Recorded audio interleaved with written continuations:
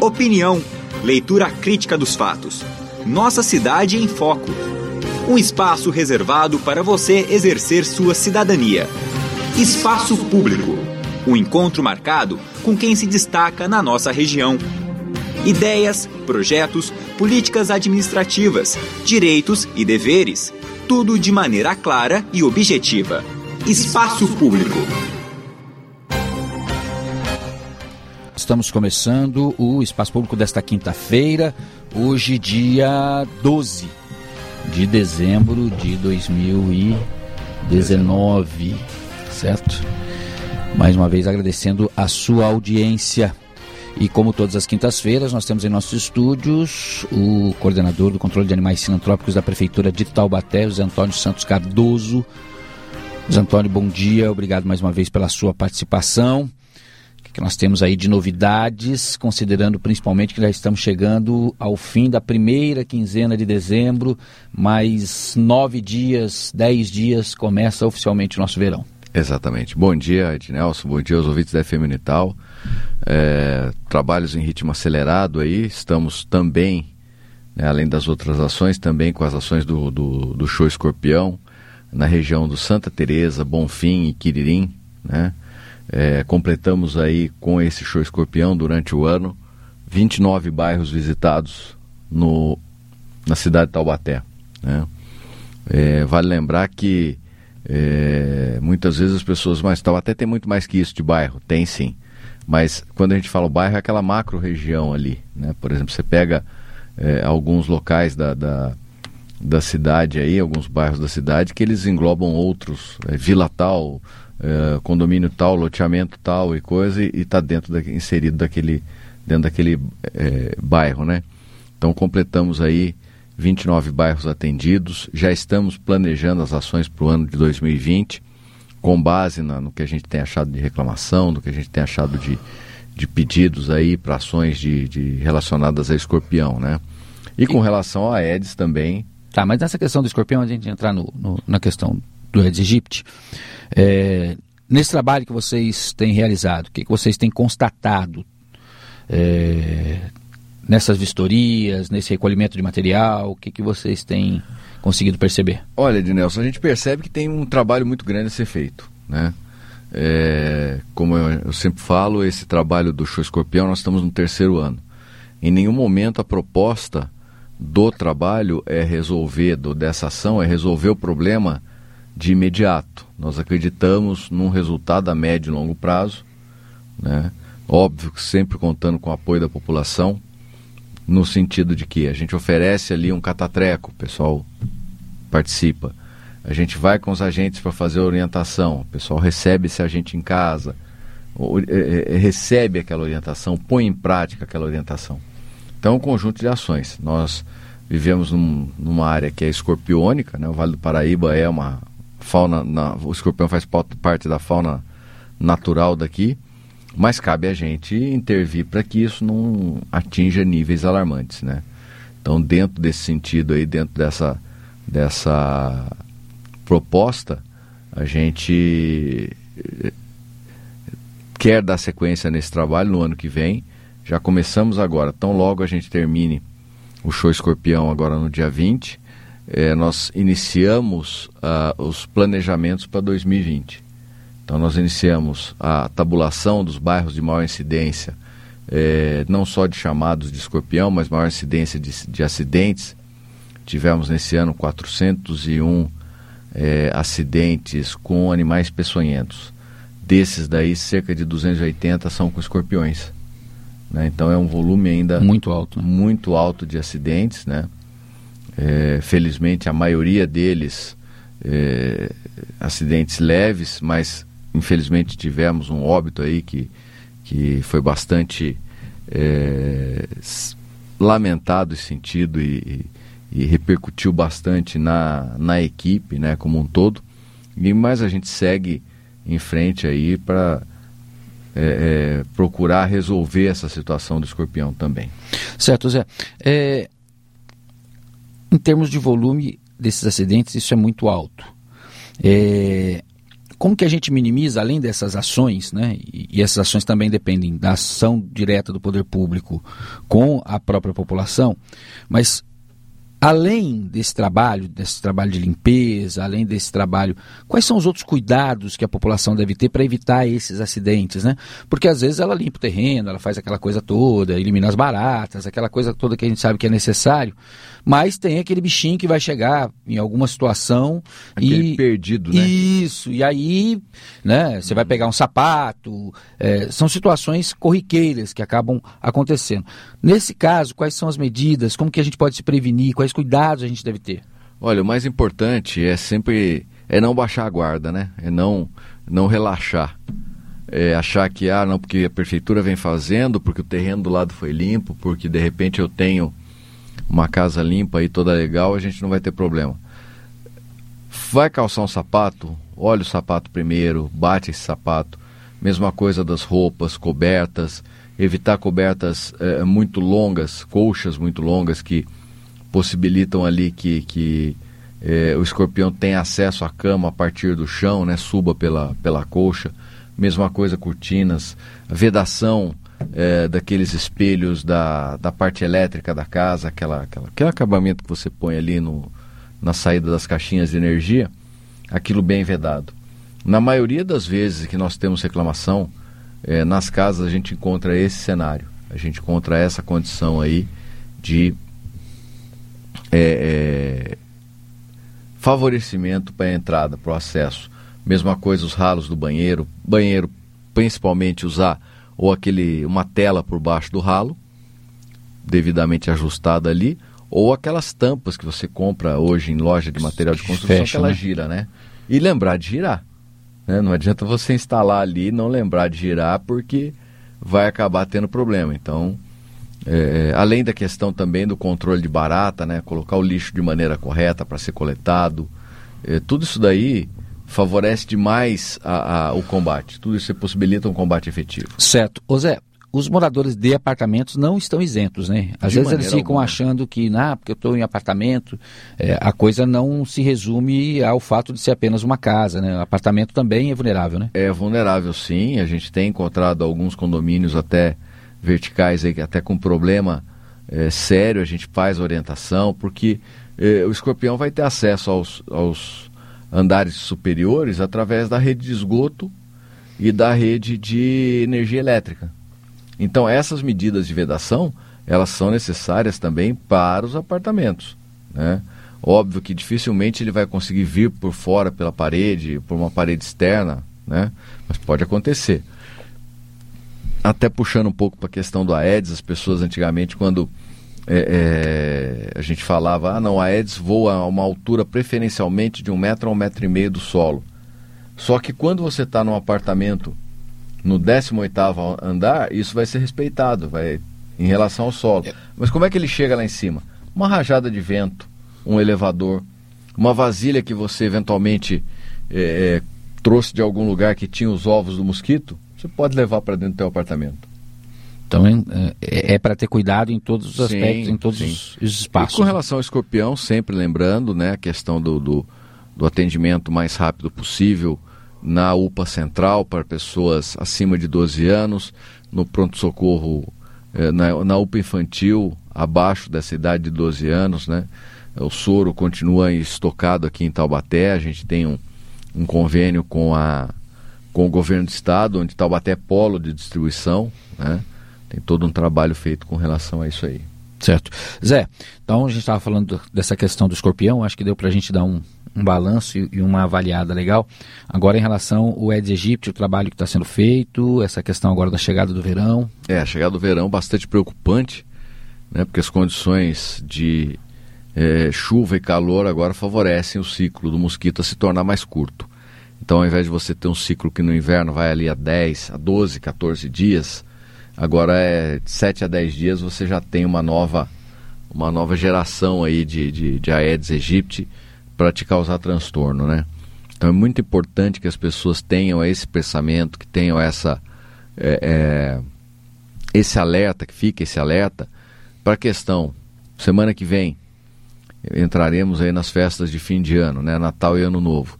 Coincidentemente, esse ano cai numa terça para quarta, né? Tanto o Natal quanto o Ano Novo caem de terça para quarta. Então muitas empresas devem fazer coletivas aí do dia 20 até o dia 4 de janeiro. Muita gente vai viajar. Então é importante, você que está ouvindo a gente aqui, lembrar que tanto na sua empresa quanto na sua casa, preparar para esse período que o imóvel vai ficar fechado. Então procurar vedar os ralos, colocar uma tampa ali por cima, vaso sanitário, tampa baixada. Não tenho tampa, pega um saco plástico ali, uma sacola plástica grande ali dessas de 100 litros e veste no vaso sanitário de modo que o Aedes não tenha como acessar. Verifica bem aquele recipiente atrás da geladeira, vê se ele está com água, e drena aquela água. As calhas também, a questão de caixa d'água. Mas eu moro num lugar que venta muito, de repente eu vou sair e pode dar um vento e a caixa d'água destampar. Amarra a tampa dessa caixa d'água, né? Veda também a entrada do ladrão da caixa d'água com um pedacinho de tela. São atitudes simples, Ednelson, que ajudam bastante a gente nessa questão, né? Faça uma boa limpeza. Se você tem eventualmente uma árvore próximo da sua casa e as folhas caem em cima do telhado, faça uma boa limpeza nas calhas, né? Eventualmente faça até uma poda nesses galhos que estão mais em cima da casa, para que essas folhas já não caiam, assim como frutas também. Estamos entrando em temporada de manga, então muitas vezes a manga cai no telhado, roda ali na calha, entope a calha, e aquele ambiente que fica, quer dizer, sombreado por conta da árvore, com a água parada por conta do entupimento da calha, favorece muito o aparecimento do Aedes aegypti. Certo. Zé, diante do que foi a densidade larvária, diante do trabalho que está sendo realizado, qual a expectativa que nós temos para esse verão? Olha, nós fechamos aí com 223 casos de dengue confirmados, né? Significa o quê? Significa que a gente está tendo circulação viral no município. Então, embora com a ADL baixa, temos circulação sim. O risco de entrada de novos sorotipos, como DEN 2, DEN 3 e DEN 4, é uma questão preocupante, porque você passa a ter uma população que não está imunizada contra esses sorotipos, uma vez que o que mais circulou aqui foi o sorotipo 1, você passa a ter a possibilidade de muitos casos, novos casos, né, de dengue e casos com sinais de agravamento. Então é muito importante também que as pessoas, ao viajarem, se lembrem, procurem investigar para onde eu estou indo, o que está circulando de doença naquela região, né? Como é que eu posso fazer para me precaver? De repente eu vou para um lugar visitar uns parentes que eu não tenho como deixar de visitar, numa área onde, por exemplo, está ocorrendo chikungunya, está ocorrendo zika, ou está ocorrendo outro sorotipo de dengue. Vou me precaver com o meu repelente, vou procurar locais aí, ficar em locais mais salubres, né? Aqueles locais onde você não tem tanto problema de infestação de mosquito, alguma coisa assim. Se informar para onde você vai. Principalmente tomar esses cuidados com relação a repelente, com relação ao uso de roupas leves, mas de manga comprida, né? Coisas que dificultem o acesso do mosquito às partes do seu corpo que ele possa picar e acaba te transmitindo. Certo. Tem as viagens, né? Tem essa questão do ir e vir também, né? Pessoas que vão principalmente para o litoral, depois voltam. O litoral sempre causa uma preocupação, porque as pessoas vão para lá para ficar 5, 10, 15 dias, muitas vezes. E é o período, por exemplo, né, desse processo de maturação do próprio Aedes. Então, assim, os cuidados que valem aqui, parece bobagem até o que eu vou falar, Zé, mas por ser de Ubatuba e por entender como as coisas funcionam lá, é assim. As pessoas precisam lembrar que aquilo que vale nas suas cidades, vale lá. Com certeza. Né? Então, todos os cuidados que você toma aqui, você tem que tomar lá também. Porque quando chega, principalmente no litoral, e nosso acesso mais rápido aqui acaba sendo Ubatuba pelo Oswaldo Cruz, me parece que as pessoas também se acomodam, até porque é um momento de diversão, um momento de distração, de descanso. Foi realmente um ano muito tenso, né? Foi um ano bastante complicado, e aí a pessoa quer relaxar, quer aproveitar, mas não pode relaxar e aproveitar a custo de deixar a coisa correr frouxa demais nesses aspectos, né, desses cuidados, né? Não, com certeza. Até porque você não sabe quais foram os cuidados que foram tomados antes de você chegar no local. Exatamente, né? É isso que a gente sempre fala. E também, assim, até uma questão de solidariedade, né? A gente conversa bastante com os profissionais que trabalham na mesma área que a gente aqui no litoral norte, né? Especialmente Ubatuba e Caraguá, e eles têm uma dificuldade muito grande de fazer o combate lá. Aqui, eventualmente, a gente pega aí 40%, 45% de imóvel fechado, de imóvel que não consegue ser trabalhado pela equipe. Lá esse número é muito maior, 70%, 80%, né? Você tem locais lá que basicamente são apartamentos e casas de temporada. Então é muito difícil, se o proprietário não tomar providência, se o proprietário não tiver essa atenção, esse carinho, esse cuidado que a gente fala com relação ao assunto Aedes aegypti, ele acaba prejudicando o morador de lá e a si próprio quando ele vai daqui para lá, né? Então, o mesmo cuidado que vai daqui, vale para lá. Vai deixar a tua casa fechada, terminou a temporada de verão, vai deixar a tua casa fechada um mês e meio, até o carnaval e coisa, faça esses mesmos cuidados, tome essas mesmas precauções, né? Acho que é muito importante que a gente tenha essa questão de cidadania mesmo, de se preocupar com os outros. Certo, Zé. No caso, por exemplo, e aí, aproveitando, e a gente já tem que falar disso em relação a isso, Ubatuba principalmente, que, como eu disse, é o nosso local de acesso. Os cuidados são os mesmos. Mas como que é a relação de vocês, por exemplo, com a vigilância epidemiológica em Ubatuba? Como fica essa questão em relação aos casos? Como fica essa questão da volta? Porque você fica lá, aí você volta, tem esse período de incubação. Tem toda uma série de circunstâncias que você tem que estar atento, até para poder ajudar vocês em relação à orientação, né? Então eu fui lá, fiquei em Ubatuba, aí fui picado pelo mosquito no último dia que eu estava lá, aí eu vim para cá, aí eu que fico 7 dias. Eu preciso dar essa orientação para que vocês saibam exatamente de onde veio, como que a coisa funciona, até para poder entrar em contato lá, para quem sabe fazer o cerco por lá. Como que funciona isso? Hoje em dia nós temos, já de algum tempo, as vigilâncias epidemiológicas, né? E essas vigilâncias epidemiológicas, elas têm um contato muito grande entre si. Então é um contato aí que transcende muitas vezes a questão meramente administrativa. É uma questão de parceria mesmo, de amizade. Então, mesmo aqui em cima com os outros municípios, olha, a gente pega eventualmente da entrada numa UPA aqui ou numa unidade básica, um paciente com sinais de dengue ou de zika, de chikungunya, imediatamente eles notificam a vigilância epidemiológica e a vigilância epidemiológica faz o contato com o município de origem, né? Então é muito importante isso. Ao mesmo tempo, em reuniões que nós temos organizadas pelo Grupo de Vigilância Epidemiológica do Vale do Paraíba, né, que cedia aí, abriga aí 27 municípios, a gente discute muito isso. Então, estratégias, recentemente tivemos uma reunião de encerramento do ano, discutindo estratégias, discutindo as experiências exitosas, aonde a gente está bem, aonde a gente precisa melhorar, aonde a gente pode transferir para os outros municípios uma tecnologia do fazer as ações, né? Então a troca de experiência é fantástica. Então essa interação ela tem que existir, ela existe de uma maneira muito saudável, né, para todos os municípios. Então eu fico sabendo, por exemplo, nessas reuniões, olha, em determinada cidade está circulando o sorotipo tal da dengue.